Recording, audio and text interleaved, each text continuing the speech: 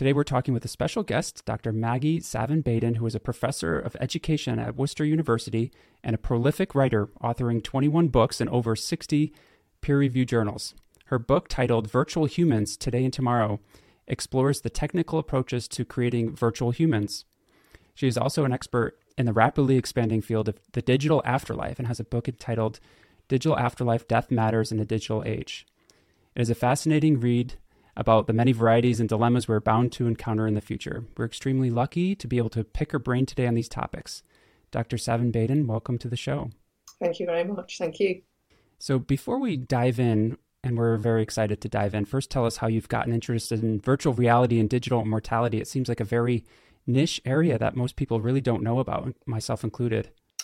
I think it started in about 2008 when I first started getting into exploring the use of virtual worlds, then like Second Life and more recently like Unity 3D for learning in higher education. I'm really a higher education researcher who's kind of stumbled across some interesting areas. And I think all through my career, I've always been at sites of innovation because, as my husband says, I'm always getting bored and I'm always wanting to do new things. So it started back then, and I gained some really surprising but good funding to look into that, both in medical education and then later in higher education. And so it started with virtual worlds and moved on from there. That's very neat. So let's start off on a light topic compared to digital immortality. Let's start off talking about virtual reality. And I remember 5 to 10 years ago, and to some extent now, we always talk about technology overuse and how it affects socialization and sleep. And I feel once virtual reality becomes commonplace, we've reached a new level in our relationship with it in this post-digital age, as you talk about in your book. We're no longer going to be talking about how it impacts our health because it's like so commonplace, like the air we breathe. We're so enmeshed in it. And so how do you feel about spending a significant amount of time in a virtual environment and how that affects our health? And do you have any recommendations about that? You know, as an addictionologist, we talk about how people can be addicted to various things. And I think we almost have to start to redefine addiction to technology now because it is so commonplace. I think one of the important things I'd like to start by pointing out here, which I'm sure you already know and many of your watchers will as well, but it's important to make the distinction between virtual worlds and virtual humans and virtual reality. Because you can be in a virtual world which can feel really immersive. And some people talk about that as if it is reality. They say, oh, it feels really real. And then you could go back to the original Matrix when, you know, the question is, what is real? You know, I'm in a computer program, what is real? And, you know, or things in lots of these films like, is this my imagination? Well, of course it's your imagination. What else it would be, whether it's Harry Potter or some of the other sci-fi films. So I think there is a kind of collapsing of virtual reality and virtual worlds in the sense of the idea of immersion. And there were quite a lot of discussions, certainly in the about 2010, about people getting addicted to using virtual worlds. That seems to have disappeared a bit, but the focus is more on getting immersed in games, which is another form of virtual reality, but is also crosses over virtual reality and virtual worlds. So particularly the shoot 'em up games and some of the other games that people get addicted to.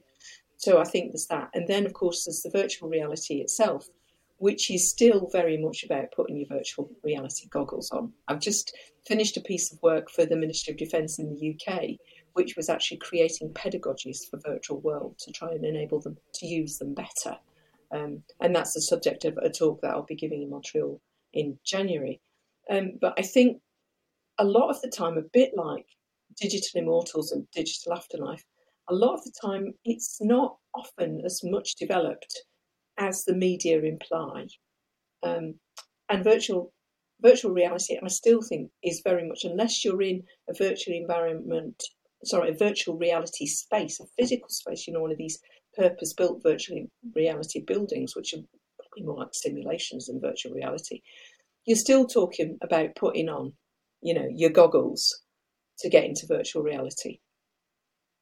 And not everybody's got that, and not everybody's bothered about that, and makes some people feel quite sick. Mark Zuckerberg recently said that we're a technology company that helps people connect, and we want to build a platform that builds a sense of presence where you're there with somebody. And it's almost like he's taking the Achilles heel of technology, where people mainly criticize it for a lack of presence. Your phones are out at the dinner table, and he's flipping it on its head and making it a strength. I think in some aspects that's an interesting take on it, because that's where we're heading anyway. What do you think about that, and the whether or not it does take away people from being present, or it adds to being present with other people? The classic one is, as you say, the phones at the dinner table. I don't know what rule you're going to have for your young child, but we've had a rule for many years in our family that we don't have phones at the dinner table. And I think what Zuckerberg's really talking about is absence and presence, which goes back to Derrida's work, and I think it's about 1984, about absence and presence. And I think there are different iterations of that, and that's what people need to be looking at. Is it absent absence, or is it present absence? And you can see absent absence when people are standing in front of a grave talking to their loved ones who's clearly not there, although they're under their feet. At the same time, people talk to their loved ones in virtual graveyards. So there's different ways of looking at it. I don't know that having your phone at dinner is terribly helpful. And I do think it is a distraction. I mean, to the extent that I have young people in my home, and if I'm on my phone and my daughter's trying to have a conversation with me, she says in a very pointed way, "Are you listening to me, Mum?" So I put my phone down, turn it over and say, "Yes, I'm here," because it is that sense of absent presence. I'm not here listening properly to what she's saying to me because I'm actually talking to somebody else. Totally agree. I feel like maybe there's a time and a place for this absent presence, and there's a time and a place for putting down technology and just having that face-to-face interaction. And we need to figure out what is the most appropriate time and place so we can use it to our advantage as much as possible. That's what we're all about. Since this is a psychiatry show, I want to kind of get your take on what people, especially clinicians, how they approach virtual reality care in psychiatry. I don't know about in the UK, but it really hasn't taken off very much, even though there's growing amount of data to show that it can be helpful for the treatment of social anxiety, obsessive compulsive disorder. Why do you feel that it hasn't really become mainstream like virtual care has? Because this has been something that I scratch my head over trying to figure out. I mean, are you referring to virtual reality in terms of immersion with headphones and goggles? Is that kind of the VR you're talking about?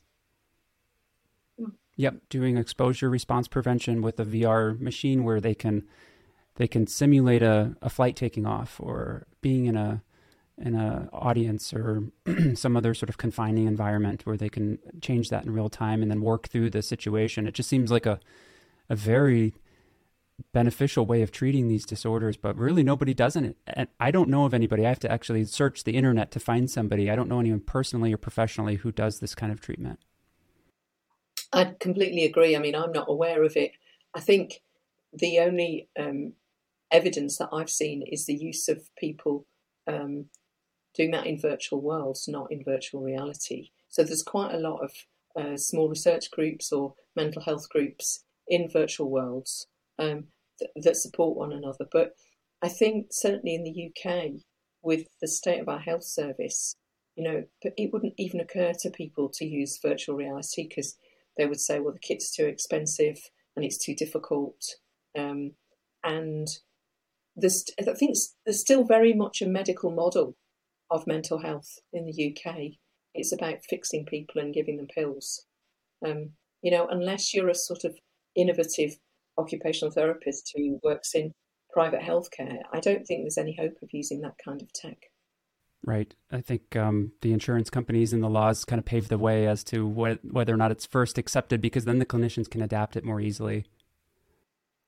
Yeah, that may be the case in the US, but I mean here it's about funding, and so if you want to join a mental health support group in a virtual world, you can do that, but there isn't a setup really to use VR.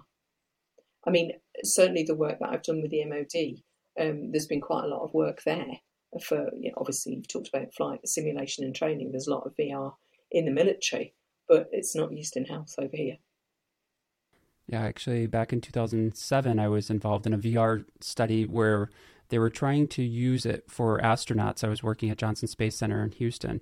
Mm-hmm. They wanted to reduce the amount of nausea that they feel, and that really debilitates them in the first few days of spaceflight. So to get them more adapted to zero gravity and be able to adapt to that more quickly could make them more productive.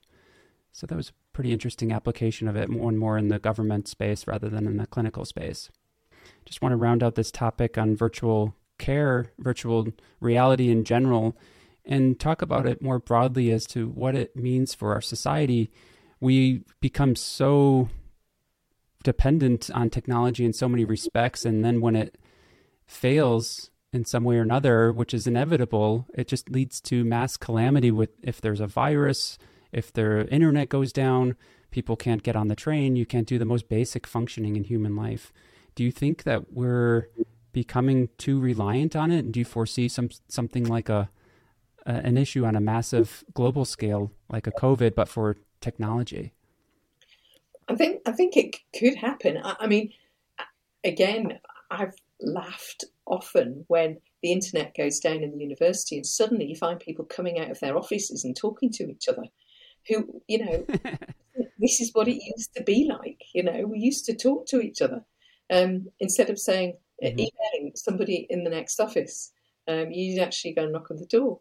So I think so, but I think it depends. I work with a group of theologians, and we have these meetings every 6 weeks at Trinity College in Oxford, and we have these debates about how much technology is taking over our lives. And I guess one of the big things I always say is, but it's a question of choice. You hear this all over the media, in films, I don't have a choice. Well, actually, we do have a choice. And I think we need to bring choice back into mental health, into family life. We need to emphasize that choice is there.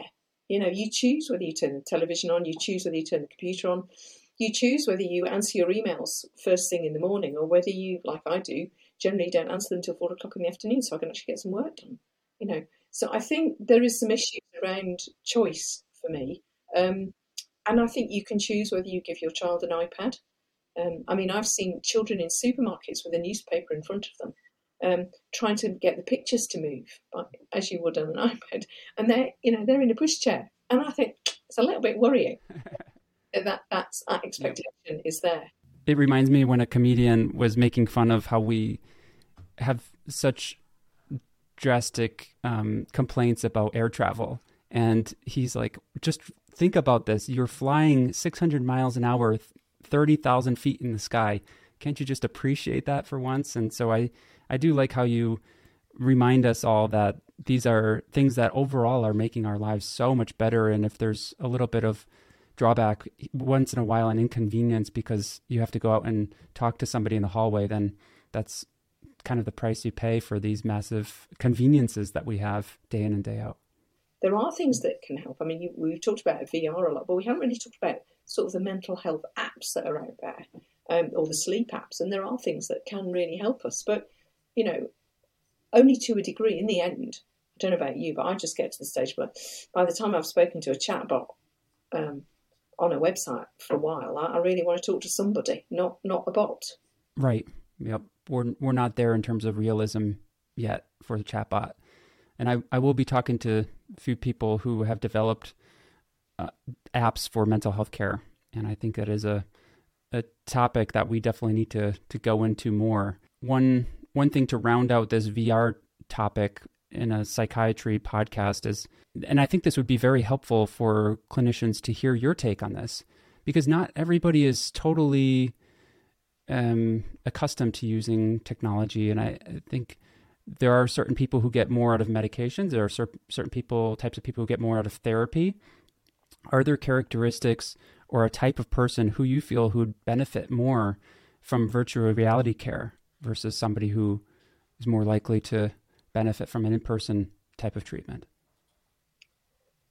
Oh, that's a hard one. I think my perception would be that younger people with anxiety. I'm talking people in their 20s.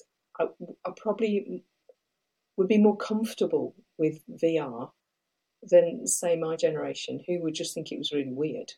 I would rather either have some pills, not that I would, but I would rather talk to somebody um, than anything else.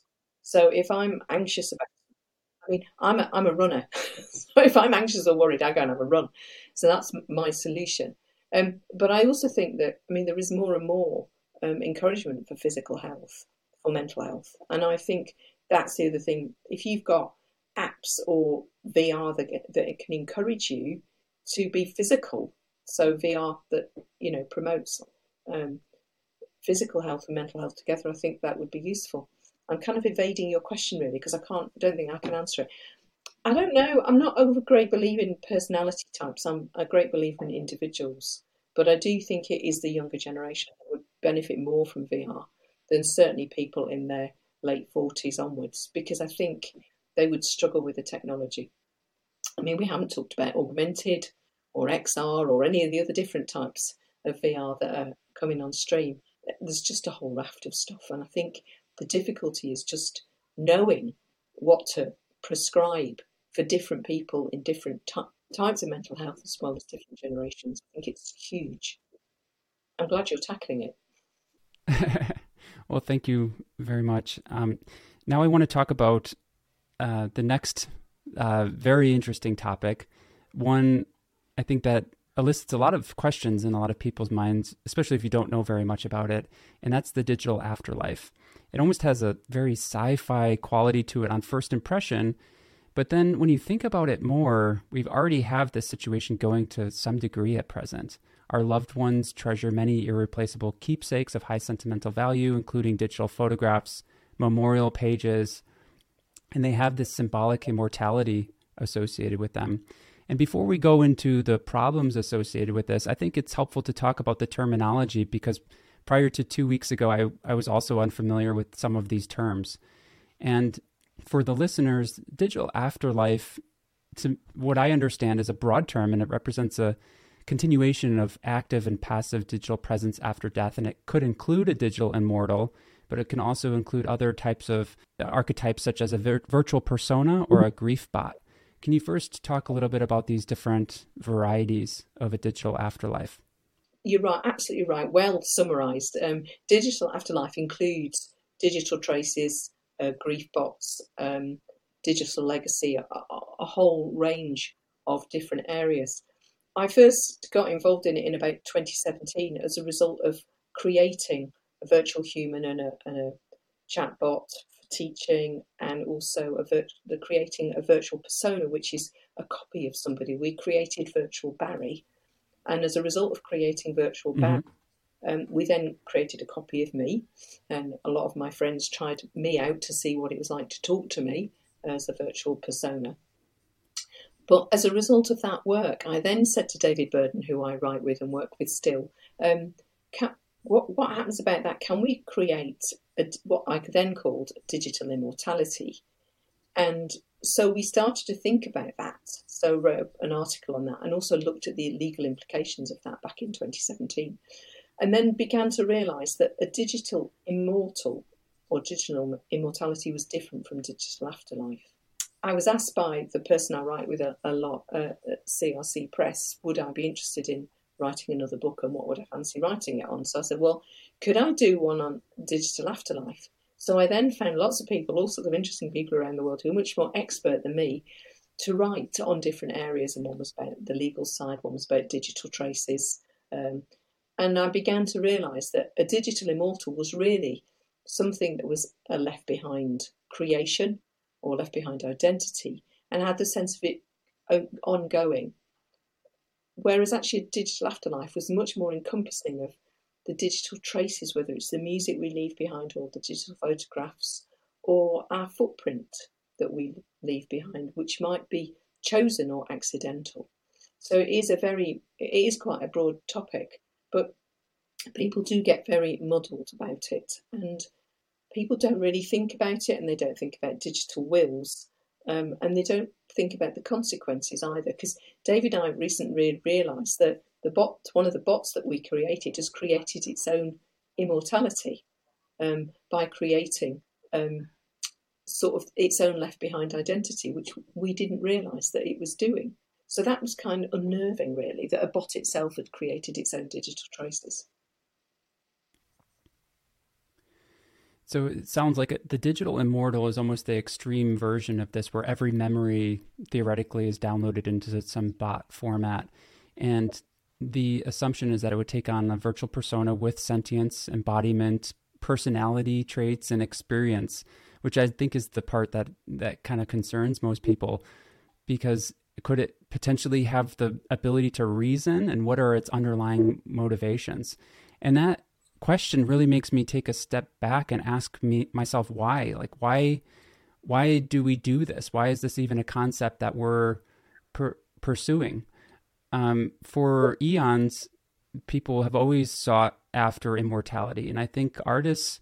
I was listening to a news article today, and there's now in a museum this immersive experience of the Frida Kahlo Art Museum, and in a way, her experiences, her personality are living on in this different medium, and it could potentially in the future be in a more digital format.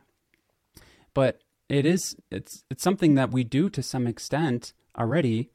But what do you think the goals are for this? And I'm sure the goals that Frida Kahlo, when she had to make the artwork, were not necessarily the same as what the museum curator goals are today. So they don't always line up chronologically over time.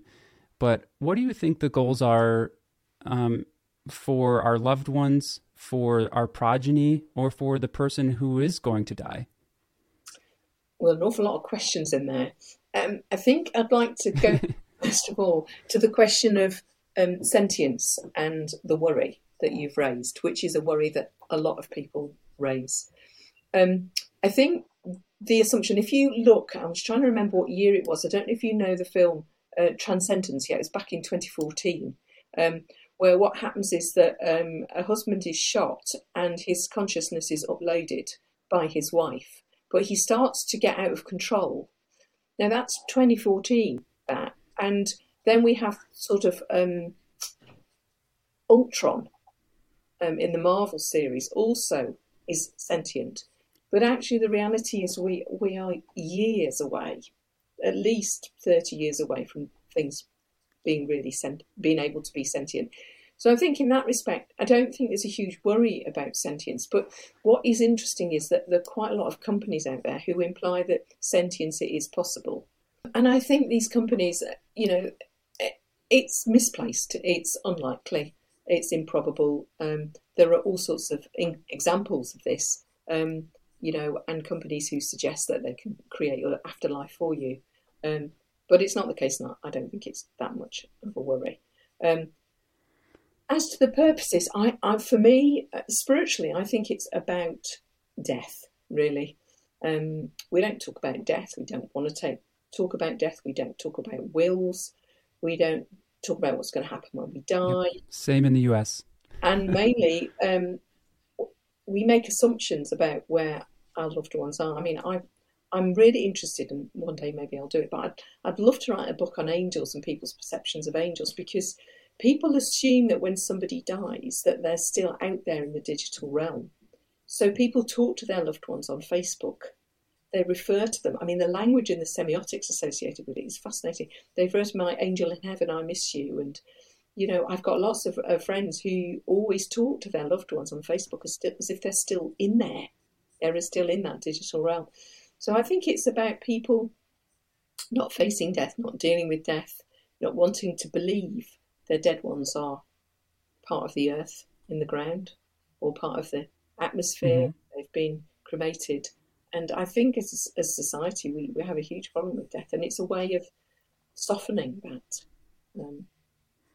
And in COVID, I just think it went really weird. I mean, some of the funerals online, or the shifts in the role of the funeral directors who became kind of directors of their own movies, there's some really strange practices happening. Digital afterlife has kind of is in some ways is just a repetition of what we used to do. We used to save photographs. We used to say, like you said, you used to save trinket. It's just, I think a lot of it's an extension of that, but some of it is weirder. And how do you prove that a bot or AI has sentience, just for the people who are not familiar with that? Oh, I think the classic example of that would be the Turing test, which hasn't really ever. I mean, there have been a few claims that it's been proved that you can, but the test of the Turing test is so stringent that it's really difficult to do anyway. I think there are things like the grief bots. It can sound like the person, but I think the question for me would be, can the bot or the digital immortal, can they learn? That would be the test for me. And at the moment, they can't learn. Very fascinating.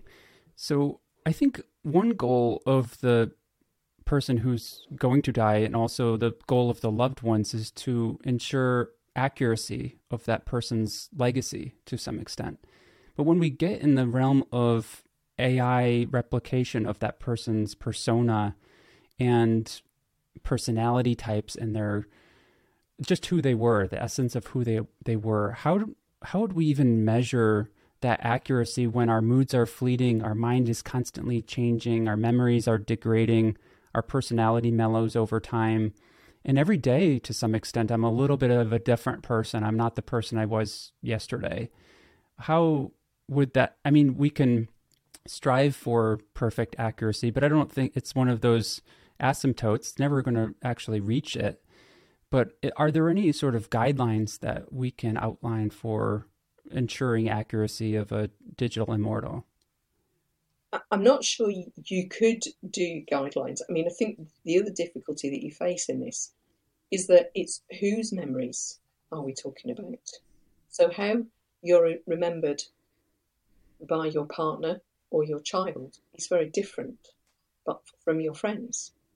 And I love the idea of the digital death pragmine, the way we accommodate, so that when the end of the funeral we have a wake and people tell stories, and the stories are always positive. You never get the negative. So if, for example, that your partner knows you've got a steaming temper, that's not going to come out.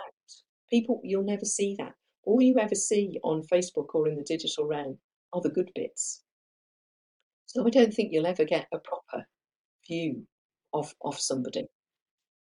Even in the grief bots, all the grief bots do is record stories. And so one thing that the bot or the immortal needs to take into consideration who the audience is. Yeah. That seems like an incredible challenge, to understand who they're speaking to and then consider how that person would have responded in that situation, given the context of their mood, the time of day, the society. Yeah, I think a lot of assumptions in the past have been that we have a stable self, a stable identity. And I don't think we do. I think we have fluid identities that shift and change over our lives and in relation to the context that we live and work in. So who I am as a runner, or who I am as an academic, or who I am as a mom shifts and changes even throughout the day. And so that's why I think you have to see sentience in terms of learning. If the bots can't learn, then they can't respond to those shifting identities. Just going back to people in this, I think the other thing is there have been lots of examples, legal examples, of people arguing about what to do with people after their death, their digital traces, whether to turn them off on Facebook, whether to turn them off on Twitter, and whether there should be a digital immortal or whether there shouldn't. And in the research that I did, I asked lots of people what they thought. And some people went, no chance, I'm not leaving myself behind for my husband or whatever. And other people said, well, it might be quite interesting to do, but whether they would want it, my children would want it or not, I don't actually know. So I think it does cause problems and anxieties within families about how to manage a digital immortal. Mm-hmm. I feel like almost to some respect, peeking into this topic is like looking into a tunnel, a vast hole, if you will. There's so many elements to this that we could talk about the trust and security, the realism, the technical aspects, public perception, ethics, race and gender, research, morality, the agency of the bot. It's a whole nother domain of life. And it just somewhat feels a little overwhelming, even trying to prepare to ask you to seize this opportunity to learn as much as you know about this topic. It's very complex, and I appreciated your books on these topics because it allows you to kind of sit there and chew on some of these ideas a little bit longer. Yeah, and I think perhaps one of the most accessible ones, if your listeners want to take it further, is the Artificial Intelligence, Death and Dying. Probably gives a more accessible overview of the issues than some of the other texts. Yep, I liked that book a lot. So in shifting to the impact that this could have on grief, bereavement, your book, the one you just referenced, actually in table 6.1, it had a overview of this, and I can give a little synopsis of it. So there was the issue with the frozen dead, the idea that the loved one is trapped in the frozen world. There could potentially be complicated grief where this person, it prolongs the grief process because they're still kind of having these very realistic interactions with the individual. So I think one of your recommendations was to work with a grief team throughout the process. And I do like that idea of incorporating an expert into this process. While technology is there to assist, you don't want it to backfire. But can you expand upon that and how you envision an ideal use of the technology with a grief counselor? I think the first thing to say is there's not been an awful lot of research into this. Carla Sofka is the expert over in the US in this area, not me. I think a lot of people ask me about the use of bots and how they help or hinder people. I think most of my views would be is that it helps people up to a certain point. And then people seem to get a bit stuck, which is where you end up with complicated grief. And I think it's the stuck points when a grief counsellor is needed. And again, one of the most interesting books recently is the book called The Afterwife, where a woman created, is a novel, and a woman created a robot of herself, which she left behind for her husband and daughter, but didn't negotiate this with them at all. And they were actually quite horrified about that. And I think what you see in the husband is very clearly complicated grief, this ability to not really know what to do or how to move forward with this situation. And that's when I think, it may be useful up to a point, or it might be, what's the difference between talking to a digital immortal of your loved one or standing by the graveside? And I guess I would argue that there isn't a huge amount of difference. It might feel more real. But I think the transitions still need to be made into a space where grief is managed into your life, so that I don't really believe in the kind of grief where you just move on. I think grief is something that you live with, and therefore people need to learn to live with the loss. Whenever we assess, ethically speaking, whether or not a technology or device or process or law is ethical, I think, looking at risk and benefit of that thing to see who it's impacting, bad and good, is always a worthwhile consideration. And when I was thinking about this, I feel that the impact a digital immortal has on those closest to that loved one, that are being bereaved closest to that individual who has died, have the greatest impact, either bad and good. They have the greatest risk and they have the greatest benefit. And then as you go further away from the individual who had died, I think there's more benefit than there is good to those generations further down the line. I would personally pay money to see what a digital representation would be like of my great-great-great-grandfather and see what that individual is like and how he was as a person. I think it's just a fascinating idea. And I think we have to be extra cautious for the people who are closest in that family unit to the individual who has died. So what are your thoughts on how the impact has and it trickles down across generations? I think you're right. I mean, when you're playing these party games at Christmas, and they say, if you were in heaven, who would you want to talk to? Who would you wish was still around that you could ask advice from? And I think sometimes people say, "Oh, my great grandfather," or whoever. And I think if you could start to create digital persona, I think it would be interesting for people.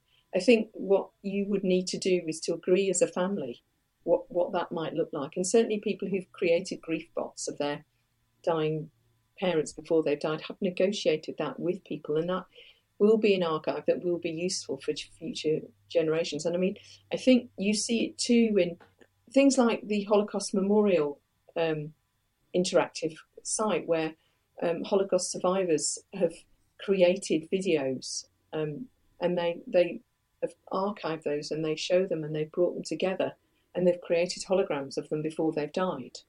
And I think those sorts of things are really useful. And I think I like the idea too, although I think some people find it a bit weird, of being able to put QR codes on gravestones, where that you can have a hologram come up and the person talk to you. I mean, I think some of those are really interesting ideas. And again, as long as people are in the family are happy with that, I think that's a good way to go in terms of, I'm sure your 15-year-old child will be absolutely fascinated to have something like that of you, or I don't know if your parents are still around, but have that information for later in life. And when I say to my children, we never had a television, they're going, "Oh, what was that like?" And to have those voices about what it was like then, what it was like to live through the war, Mm-hmm. those sorts of stories to be real spaces of resonance with voices who'd experienced this, I think would be very powerful. I don't know about in the UK, but in the US, we get inundated with advertisements around Christmas time, especially from a company called Storyworth, which I'm not affiliated with in any way. But they ask these provocative questions that elicits a story from an individual so that they can put it into a book and you can share that experience with loved ones. And I feel like the digital immortal almost took that concept and leapt over it 1,000 times. And it's just an interesting idea. And I think one that really resonates in a different way with the older generation than a digital immortal might. So I can see how their business is probably quite busy. And yeah, and there are quite a few apps. I think Record Me Now is one of those, and it's the idea that I think it is called Dreaming, and that's the idea that it will create a digital immortal of you if you keep updating your story, and then they'll upload it and create you. So as a physician, I think one component of this conversation that I can't help but think about is where things could go wrong. What is one's greatest fear or a tabloid type of scenario that would potentially happen 50 years, 100 years from now in the digital immortality industry? And I have an excerpt from your book that I want to share that I think is kind of in line with this. And it is possible that the intentions of the person pre-death become distorted and reshaped such that they are no longer resemble the thoughts and wishes of that person. Hence, agency is called into question as the deceased is no longer able to act according to their will, and agency is taken over by the corporations that control the data. The agency of a digital thing is different from that of a will in that it has presence and embodiment. Do you have any thoughts about that, about agency and how that could be misconstrued over time?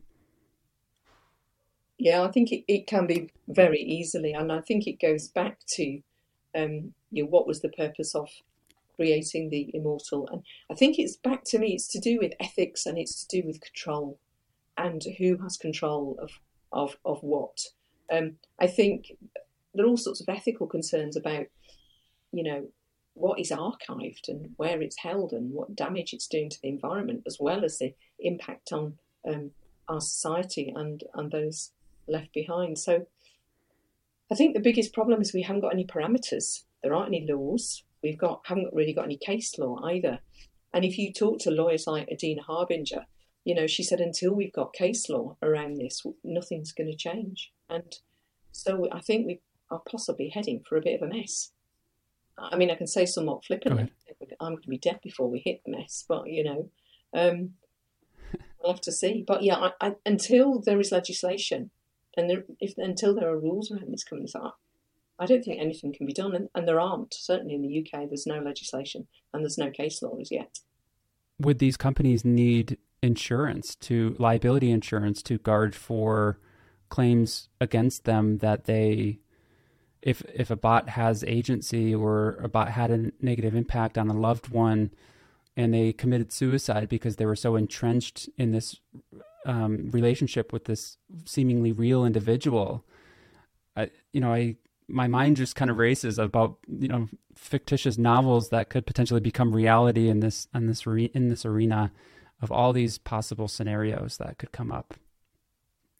Yeah, I mean, although could a company be accused of murder? Well, same with self-driving cars. It's the same sort of thing. Who's responsible if somebody does that? I think, Mike, going back to the insurance, I mean, who would insure it? I don't think anybody would insure a company against somebody committing suicide because they got involved with a bot. I don't think they would. Would there be any advantage to a bot or a digital persona that could augment my productivity while I'm alive? And you can kind of just tinker and refine those interactions with its physical world as I'm alive and just kind of adjust them so that each iteration gets better for after my death.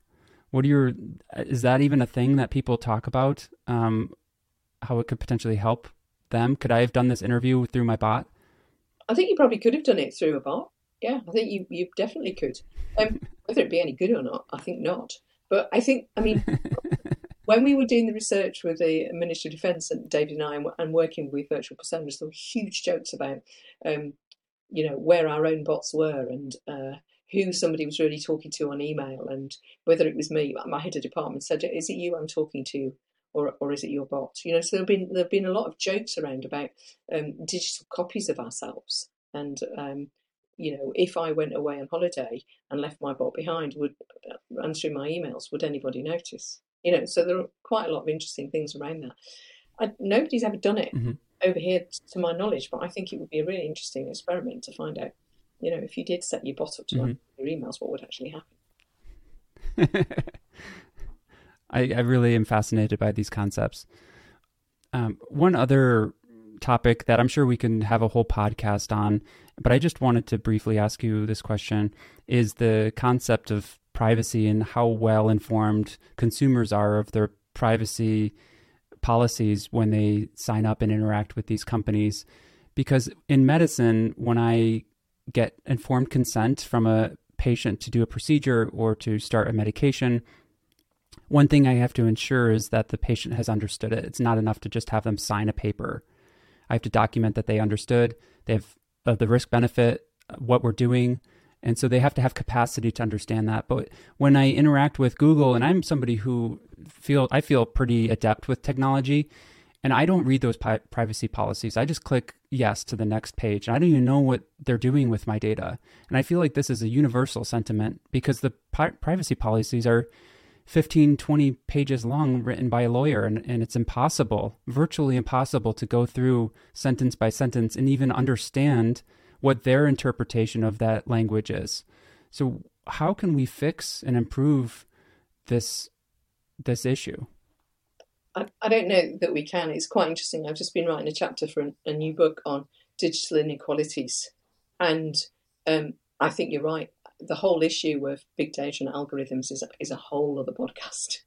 And we can't fix it. And most people are really not aware of what is happening to their data, what's being done with their data. Even universities are collecting student data and not telling them what they use it for. So I think there are massive ethical issues around surveillance. I think the hardest bits to swallow is that people who are marginalised already or in poverty or doing internet work and not being paid very much are the people that are most at risk of scams and of their data being used in ways that they wouldn't wish it to be. So I think it's a huge issue, and I seriously think we should do another podcast with somebody more experienced than me in this area, but it is. And you'll know from your own area that, and as a researcher, consent is never once and for all. It can change over time. And so you may consent to something, but you haven't really consented, but they assume you've consented because you've ticked the button, And so there's Yep. a huge amount of assumptions, and we don't really know. Again, it's a whole issue of surveillance. And students, when I tell students, I say, well, do you turn your camera off? Do you turn your phone off? Do you? And I went, well, you're being watched, aren't you? And they go, And briefly, can you give us a little teaser about your book on inequitable access to digital tools and digital afterlife, and what that means, and where the conversation will be going in the future? oh, well, it's a bit of a teaser in that that's only one chapter in a book. It's called Digital and Post-Digital Learning for Changing Universities. And the idea is what do we need to learn about? What do we need to think about? How do we understand it? It includes some stuff on absence and presence and rethinking what learning should mean in universities, how we tackle algorithms and surveillance, the extent to which we can really use bots for teaching, how possible that is, how effective it is, how useful it is. And so that's kind of where that book is, but it's not. In closing, maybe we can just get your opinion on what excites you the most on this field. It's a broad field, but in respect to how it relates to mental health treatment, mental well-being, what excites you the most about this? I think as somebody who's into a holistic stance towards healthcare, and me, I'm a real believer in the social model of disability, is to actually think about how can we use tech for mental health effectively? How can we use apps, whether it's a sleep app or whether it's a mental health app like Wobot? How can we use apps which everybody carries a phone, it's always in their pocket. How can we use those to help people? What kinds of games? Because, kids these days are really big on games. What kinds of games will enhance mental health as well as give them a real better sense of the world? We're very Western in our stance. We don't really understand poverty. We don't understand the complexity of the global system. We don't understand enough about climate change. How can we use these to educate and help people to improve their mental health, but give them a bigger view of the world? And also, how can we use VR? How can we encourage healthcare providers to use VR to improve mental health in some of the ways you've always suggested? I don't know that it's being used in health at all in the UK, particularly. But what excites me now is I'm going to go and have a look and see what we really are doing, and whether perhaps David and I can work to improve that. We did a little bit of that with the Ministry of Defence, but helped to create an app for mental health. But how can we do more of that with VR? And actually, my son's degree is in AI and computer science. So how can I encourage him to think about that too? All very good questions. Actually, one of our future guests is going to be one of the CEOs for Amelia Healthcare, which is a VR company that is designed towards psychologists and psychiatrists and individuals in mental health to treat various disorders in mental health. So I really appreciate you being on the show and giving us your opinions about where we're heading in the future. I do really appreciate you coming and talking to us. And you're going to be somebody who definitely we're going to hear more about in the future, Dr. Maggi Savin-Baden. And I thank you, and I hope you really enjoy the writings of your future books. We'll be looking forward to them too. Thank you very much, and thank you for asking me.